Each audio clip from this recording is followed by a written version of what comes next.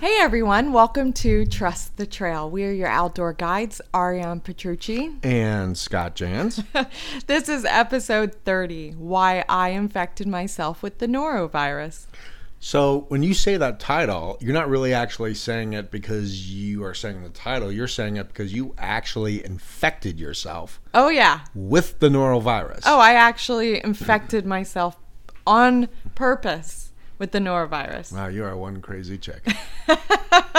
All right, so guys, on this episode, we are going to explain some about what the norovirus is, how to prevent it, and then why the hell did I do this? So I think the biggest reason why for all of our for the people that are listening to this podcast is that we love the outdoors, and so we experience the norovirus in the outdoors on the Appalachian Trail. We both travel in our Airstream Argosy, so we've experienced it that way. And when you were asked to do a study, you jumped at the chance. So absolutely. So this is Absolutely, really cool, and hopefully we're going to give you some really good valued information on what it's like and what you went through, because most people don't actually infect themselves with a virus. Yeah, why would you want to? Most people don't want to. We're going to find out. We are going to find out. So we're going to kind of go through this like an interview format where I'm just going to ask you questions, and we'll kind of see how that works. Yeah, well, let's start with kind of talking about the norovirus. So and kind of what the Yeah. norovirus is. So Okay. to kind of clue people into if you haven't heard of it. So the norovirus is pretty much a gastrointestinal virus, and it affects over 20 million people per year.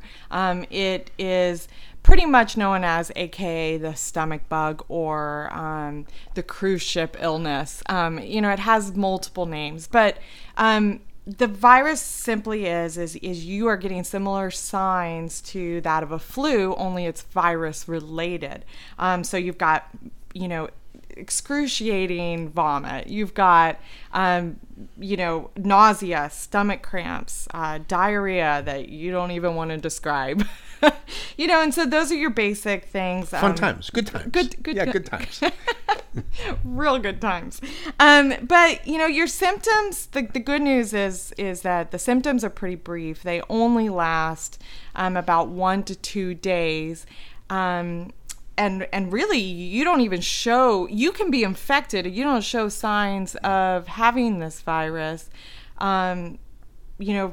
for about 12 to 48 hours after you're infected. So you don't even really know you have it until it springs up on you and you have it. So who conducted the research?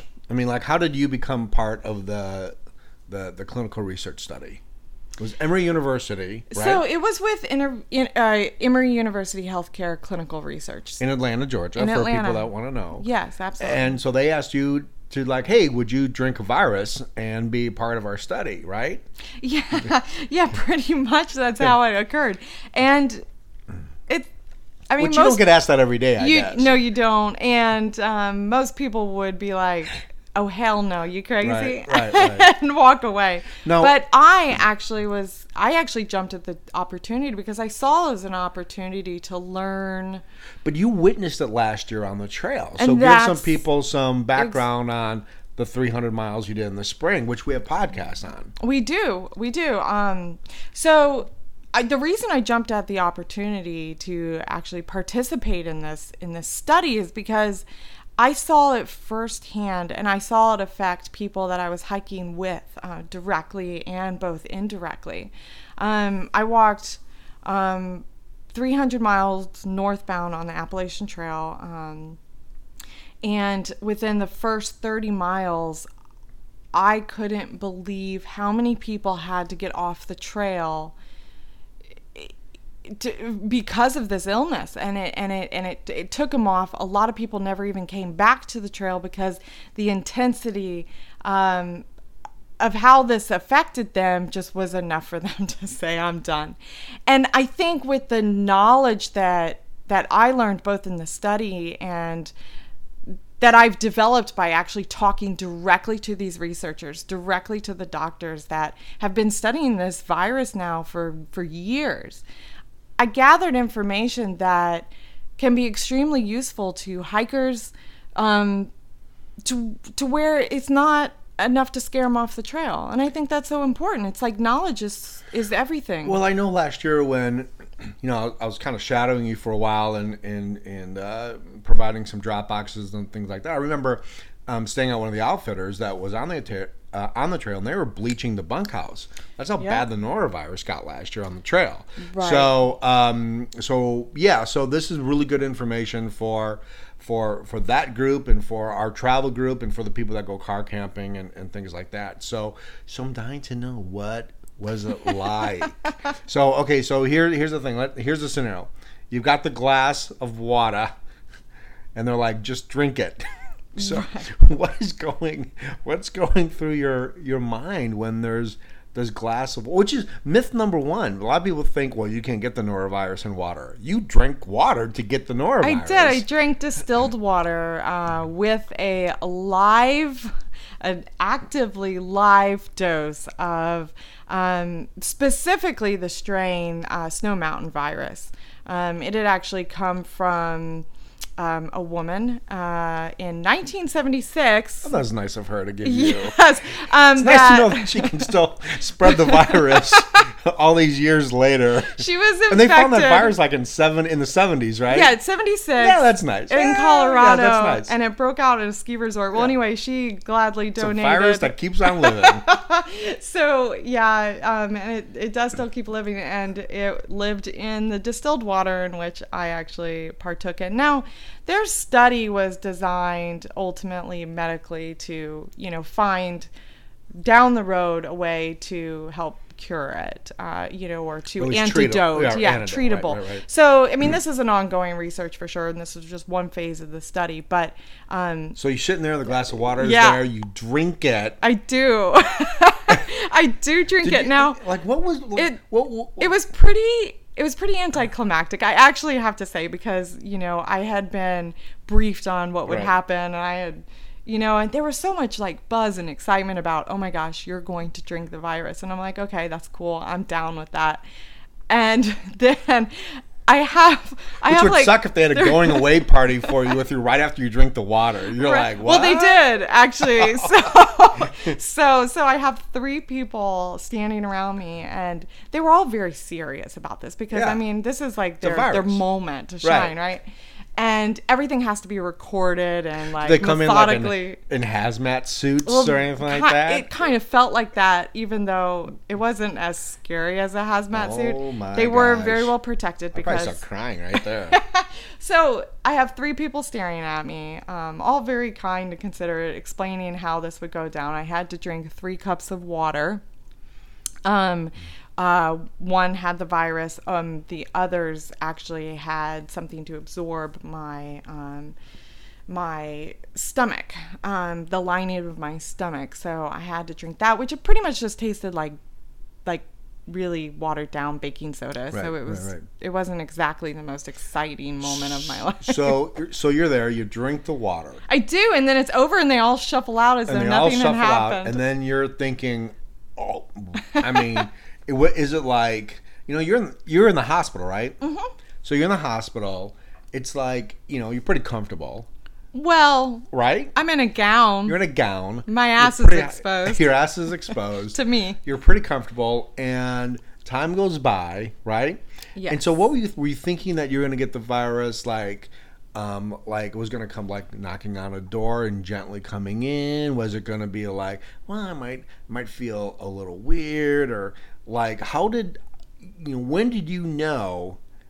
Well, wow, it's here. So that's the difference between being part of a study where you actually have an anticipated target date. It's a controlled environment. Exactly, extremely controlled.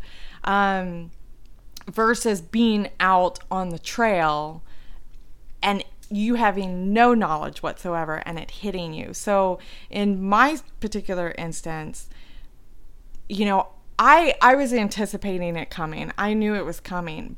But what was the most alarming aspect to me, which is the most alarming aspect that I want to give the knowledge to hikers, is that when it hit me, I guess I kind of thought in my mind, Oh, I'll have warning signs. I'll kind of like, it's gonna kind of like gradually sneak up on me, and I'll kind of know I'm getting sick. It's gonna gently because viruses so gently appear. So it's gonna swoon you for a while. It's gonna whisper in your ear, "Get ready, I'm it's coming." But it wasn't at all like that. It was instant. It was without warning, and I was so caught off guard, and I mean I had to literally rush, and I barely even making it to the bathroom, and I had absolutely no warning that it was coming, and I knew it was coming, and it just hit me, and it hit me hard, and it hit me fast, and it was every 5 to 15 minutes, and it was just constant out of both ends. It was lovely. But but I think what shocked me the most, and it's so funny because I'm in the hospital. I'm so sick. I'm so deathly sick, right? And I know I have this like whole no regrets motto. I'm in my head. I definitely am like prepared for it mentally. But what I was alarmed at is like the reality of something like that hitting you so quickly on the trail, and you have absolutely no time to prepare for it. You wouldn't be prepared for it at all. At all. Like think about being in your tent trying to unzip that zipper fast enough to get out. And that's how fast it comes. And that's how fast it comes. Now, everybody is different and every body reacts differently, but a large majority of people, based on the study, it hits them pretty quickly without warning, and that's what it's going to happen out on the trail. And so it's pretty eye-opening. Or outdoors at all. Yeah. Whether you're car camping, you're camping, whether you're traveling in an RV. Yeah. It's going to hit you, boom. Instantaneously. And you don't have a lot of time to react. And I mean, let me just put it into perspective. Like, you're backpacking, and you're out on the trail, and it hits you fast. And let's say you're the lucky duck, and it doesn't hit you as instantly as it hit me and hundreds of other people. But let's say you have a little warning. You still don't have enough warning to either properly dig your hole, to be able to go to the restroom. You may not have anything to, just you may not have access to a privy. So it's pretty alarming how quickly the virus can onset the symptoms, and now all of a sudden you have produced a breeding ground for contaminating everybody else because you're not prepared for it. And I think above all, that was probably the most like alarming thing that I learned from the study. Not the most alarming facts and preventability, but the most alarming like reality of having experienced it for myself. Mm-hmm. Because that's what's happening out there. So based on what you've learned, mm-hmm. with being in the study, what are some of the things that for sure, looking back on your hike, your 300-mile hike on the AT, what can you see now in hindsight how this virus can be spread? Yeah, so that's the thing is when, because there was a specific shelter last year yes, there was, that the Appalachian Trail Conservancy put a warning out, and the Great Smoky Mountain National Park put a warning out on these shelters because the norovirus was spreading and people were getting sick. So now in hindsight, knowing what you know now, after like a team of researchers are telling you, this is how it's spread, this is how it's done. Right. How do you see people getting it? So that's a really good question, because I think that's really important.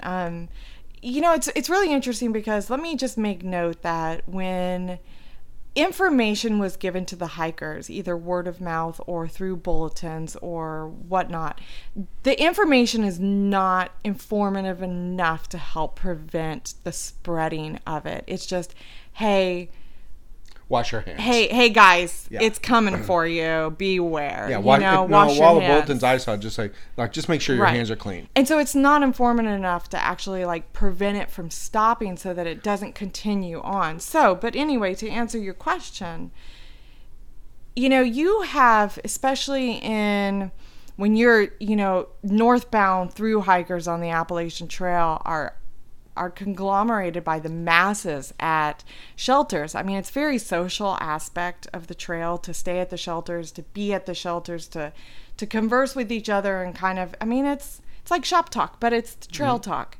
And that right there is like ground zero for contamination. You have everybody using a privy. You have absolutely everybody touching those bare cables. Anything that you touch. Sharing utensils. Sharing, exactly. Even picking up the trail book in the shelters. To sign in, which actually they tell you need to do this to be able to clock your But hike. don't you think the biggest myth, though, so like when I see a bulletin and it says, hey man, make sure your hands are clean, right away I think, oh, well, I'm good. I brought antibacterial soap with me. Right. Well, I got bad news for you. I'm going to be throwing up, aren't I? Yeah, you're going to be doing more than throwing up. You might be getting the virus. So well, why? Because so antibacterial hand sanitizer is one of the most common things that a backpacker will take with them. They're small, they're packable. They're lightweight, they're easy to resupply. But that does almost nothing. Now, it may kill 1 or 2 particles, 3 or 4 particles, but it only takes 100 particles to get a person ill. But 100 particles is extremely limited number for how many particles actually are in the contaminated. Right. So like, let's say I shake your hand, or let's say I grab your spoon, or let's say I touch the trail book, or I use the privy. All of a sudden, you have thousands of particles on you. So you are getting the virus if there has been a virus touching those sources. So I don't think I answered your question directly. I guess I did, but so I think I would be hesitant. I'll give you a scenario. I'm backpacking. I've planned months and months to hike the Appalachian Trail or through hike the Appalachian Trail. Right? Oh yeah, you're pumped for it. Or I'm a day hiker. I'm going to go out and I'm going to hike it. Okay. Yeah. So I go out there. I get to a shelter. I have to go to the bathroom. Right? Yeah. So I go to the privy. It's loaded with toilet paper everywhere, right? Yeah. So it's hard for me to actually pick a spot, first of all, to where I want to squat, right? Right. So I squat and I go number 2. The amount of people using those privies is unbelievable, right? And they can't clean them fast enough. So I go number 2, but I'm like, well, I'll put a little antibacterial soap, or I'll just kind of wipe my hands off. Yeah, with the antibacterial. But I'm not going to do it. I'm just going to use my antibacterial soap, right. And now I'm going to go to the shelter, but I'm going to hang my food, so I touch the bear pole, right? Oh, you've just contaminated the bear pole. Okay, now I'm going to go sign. If you have the I'm going to sign the trail book. Yeah. And so I've contaminated the trail book, right? Yep. And so now I go to the picnic table, right? And I start cooking, and I touch my utensils, and another hiker comes in and says, "Oh man, that looks good, man. Can I taste that?" "Oh yeah, absolutely." And I give them my spoon, and they taste that.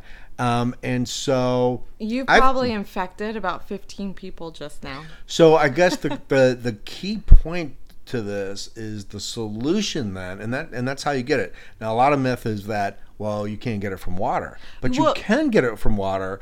And here's the thing: water filters filter bacteria. Right. They do not filter virus. So and I don't mean to kind of do my little rant here, but the thing is with these privies and the Appalachian Trail and outhouses and bathrooms and everything like that, it is a haven for virus. Now, if you think about 70 people a day in the springtime hiking the Appalachian Trail and pooping at a privy, and it rains, and all that water kind of moves down into the creek because you have 30 or 40 people that just didn't want to go poop by the privy. They wanted to poop by the water source. Which is more common than you can imagine. A lot of common more. Yeah. And so, now right after that, you're the unlucky soul that is going to go get some water. Right. And so you have a better chance. Now, the odds of that are very slim, but we've had some dry, very, very dry summers here in northern Georgia and on the Appalachian Trail has many times been in drought conditions. And so there's not a lot of water trickling down to these things. Exactly. So if you've contaminated some of that water source, you're going to get the virus by drinking water. Let's put it into perspective. Something that a lot of people don't know. Or here's the biggest thing on the trail. Like, hey man, I brought a little whiskey on the trail, and I'm gonna give you a little shot of whiskey. Oh man, that's good. Well, you're drinking the virus if they are contaminated. Exactly. So it is in your saliva. So it stays in your GI system, and it can only be transportable through poop 24 to 48 hours after you are done with your symptoms. Now, keep in mind that not everybody who is infected with the norovirus actually shows signs. So you can be a carrier still carrying this virus around thinking you're A-okay. Right. So, and to put into perspective how long the virus can stay active on an inanimate object is 2 days. Up to 2 days it can stay active and effectively infect another individual. 2 days after you've already moved on up north up the trail. Well, and I think that's one of the reasons why when the norovirus kind of spreads up north as the bulk of people specifically in the springtime are heading north on the Appalachian Trail. I mean, you're just carrying it from one shelter to the other, to the other, to the next. And the herd is kind of, as it's moving north, you're actually spreading it. Now, here's the one thing that I was really, really shocked at. And I'll let you kind of say that because I was wrong. I would have thought the norovirus would have been more prevalent in the summertime, but it's not. When do most people get it? In the wintertime. In the wintertime. Cold seasons. Right. Which it kind of blows your mind a little bit. Because you're thinking, cold is going to kill the virus, right? Right. But it doesn't. So, and I'm not talking about... But why the cold? Why do most people get it more in the winter or in the cold in springtime? And remember, in the springtime, guess what? You're high in elevation. It's cold. It's cold, right? So, spring is actually... So, late winter, spring are actually some of the most ideal...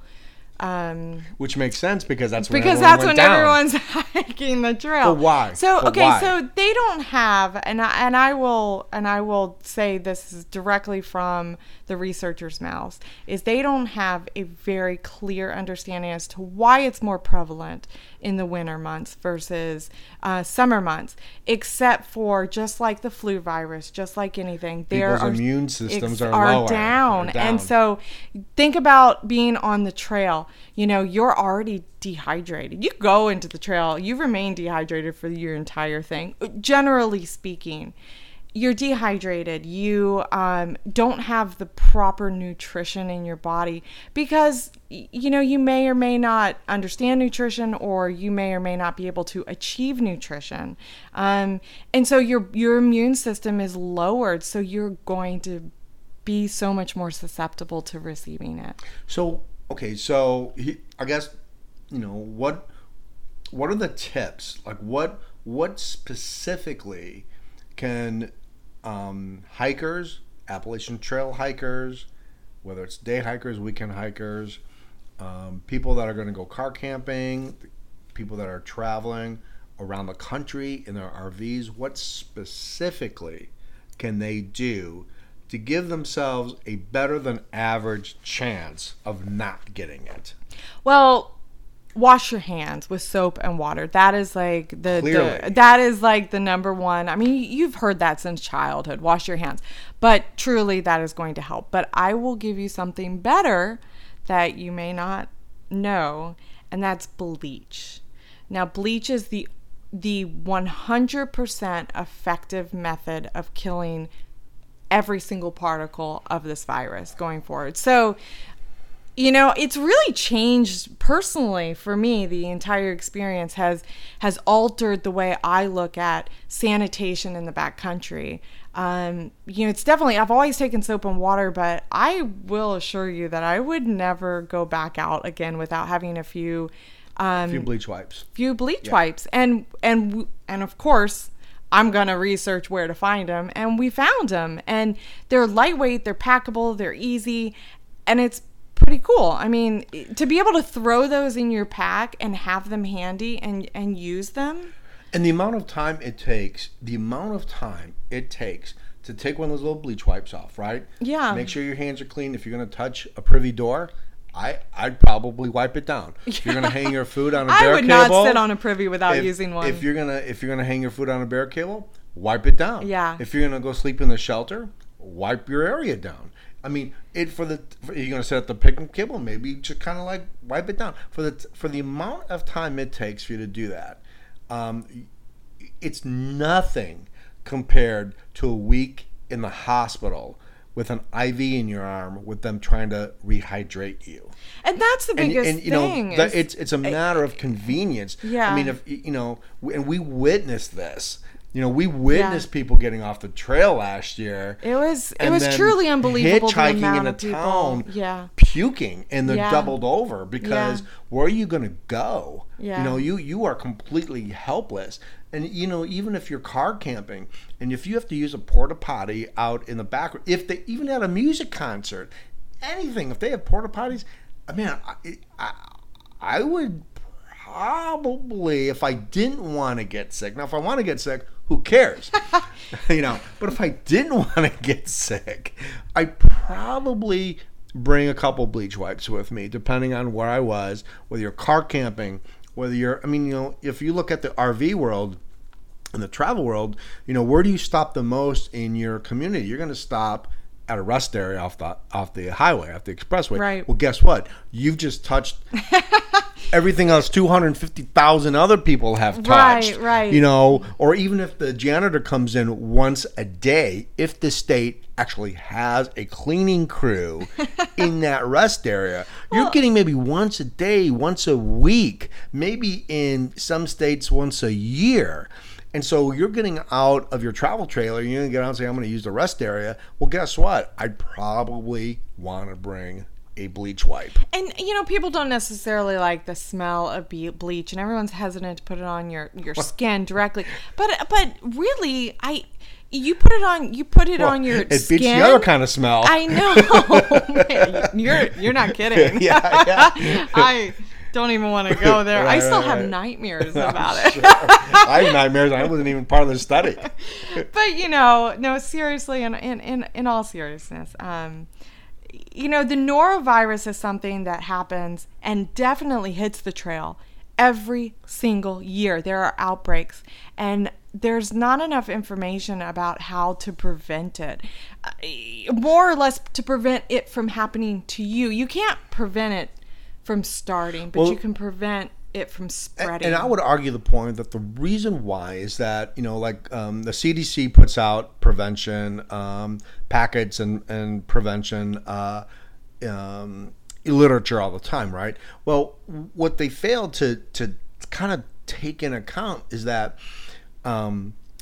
they're putting out information thinking that you're home or your kids are in daycare. You're in a controlled environment. Or you're because seniors are a lot more susceptible to the norovirus. You're in a nursing home. But what they don't consider is that there's fecal matter everywhere out in the wilderness, specifically at these AT shelters. Exactly. You take this virus in the most unsanitary of situations. Right. So I think the CDC, if we took one person, our goal should be taking one person from the CDC out backpacking. No, so actually the really, really unique I think and cool thing. I think they would change everything. Well, it's funny you say that because, I spoke to the doctor multiple times a day. He kept coming in to check on me during the study. And I was upfront with him about why I'm doing this study, because perhaps it's for their records, but I was like, look, I'm kind of excited about getting this, which pretty sure he was ready to You've put me got into to a know mental Ariane for her institution. you've got to understand her. I'm so sorry. I don't know where my mind goes sometimes, but no, seriously, I was so excited to share with him. I said, you know what? I was out on the Appalachian Trail this past spring. It hit like a flood that was so uncontrollable. And he was so, because he's a doctor and he's involved around this like more controlled environment, he's looking at things more from like a 1,000 perspective mass environment, like cruise ships and daycare centers and nursing homes.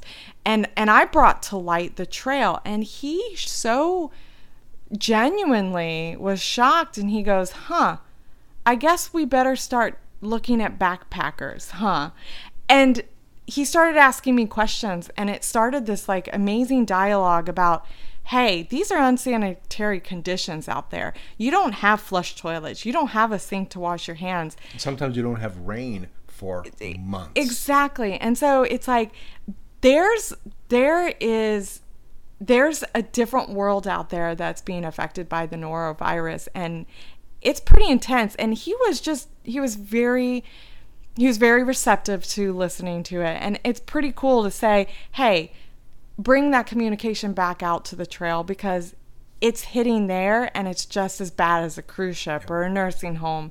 And these people need education. And so it was pretty cool to converse with him and feel as though I've helped the outdoor community in what minor way that I could. So that was pretty exciting. Well, that's really cool, man. Yeah. That's really cool. I'm glad you went through that, because the information you brought back really was invaluable to I think, to the outdoor community, the people that travel, and I learned a lot of stuff from it. I think the biggest myth was that I didn't think I could ever get it from drinking water. Oh, and you can. And I didn't think I could ever get it from if I brought antibacterial soap. I never thought how much that was ineffective. Right, hand sanitizer. Hand sanitizer, yeah. right. So, I mean, I was like the guy stealing the alcohol wipes from the restaurants. Yeah, well, it's not going to really help you. It does not help. It doesn't. I just didn't know that. So anyway, thank you guys so much for listening to this podcast. This podcast is specifically for our email subscribers. We really, really, really, really thank you for all the support that you give us. We really hope this information is helpful, is of value to you. And if we can change one person's attitude about leave no trace and taking that seriously, no matter what you do, no matter whether you're car camping, no matter whether you're traveling across the country in your RV, whether you're hiking the Appalachian Trail, or whatever trail, we have to do better as far as making sure we're practicing good hygiene habits outdoors. Yeah, it's really shed a lot of new light for me, and it's something that I hope that each of you kind of take a look at, for when you're packing. Yeah, packing absolutely. up. So we're gonna kind of do a YouTube video of this, and we're gonna put it on our YouTube channel, The Backpacker TV. So please subscribe to our YouTube channel. We'd really, really love it. We love the emails that you guys are sending us. Thank you so much for listening to the show, and we will see you back next Thursday. See you on the trail. See you on the trail. Absolutely. Trust the trail provides you everything you need. Sick free. All right, bye you guys.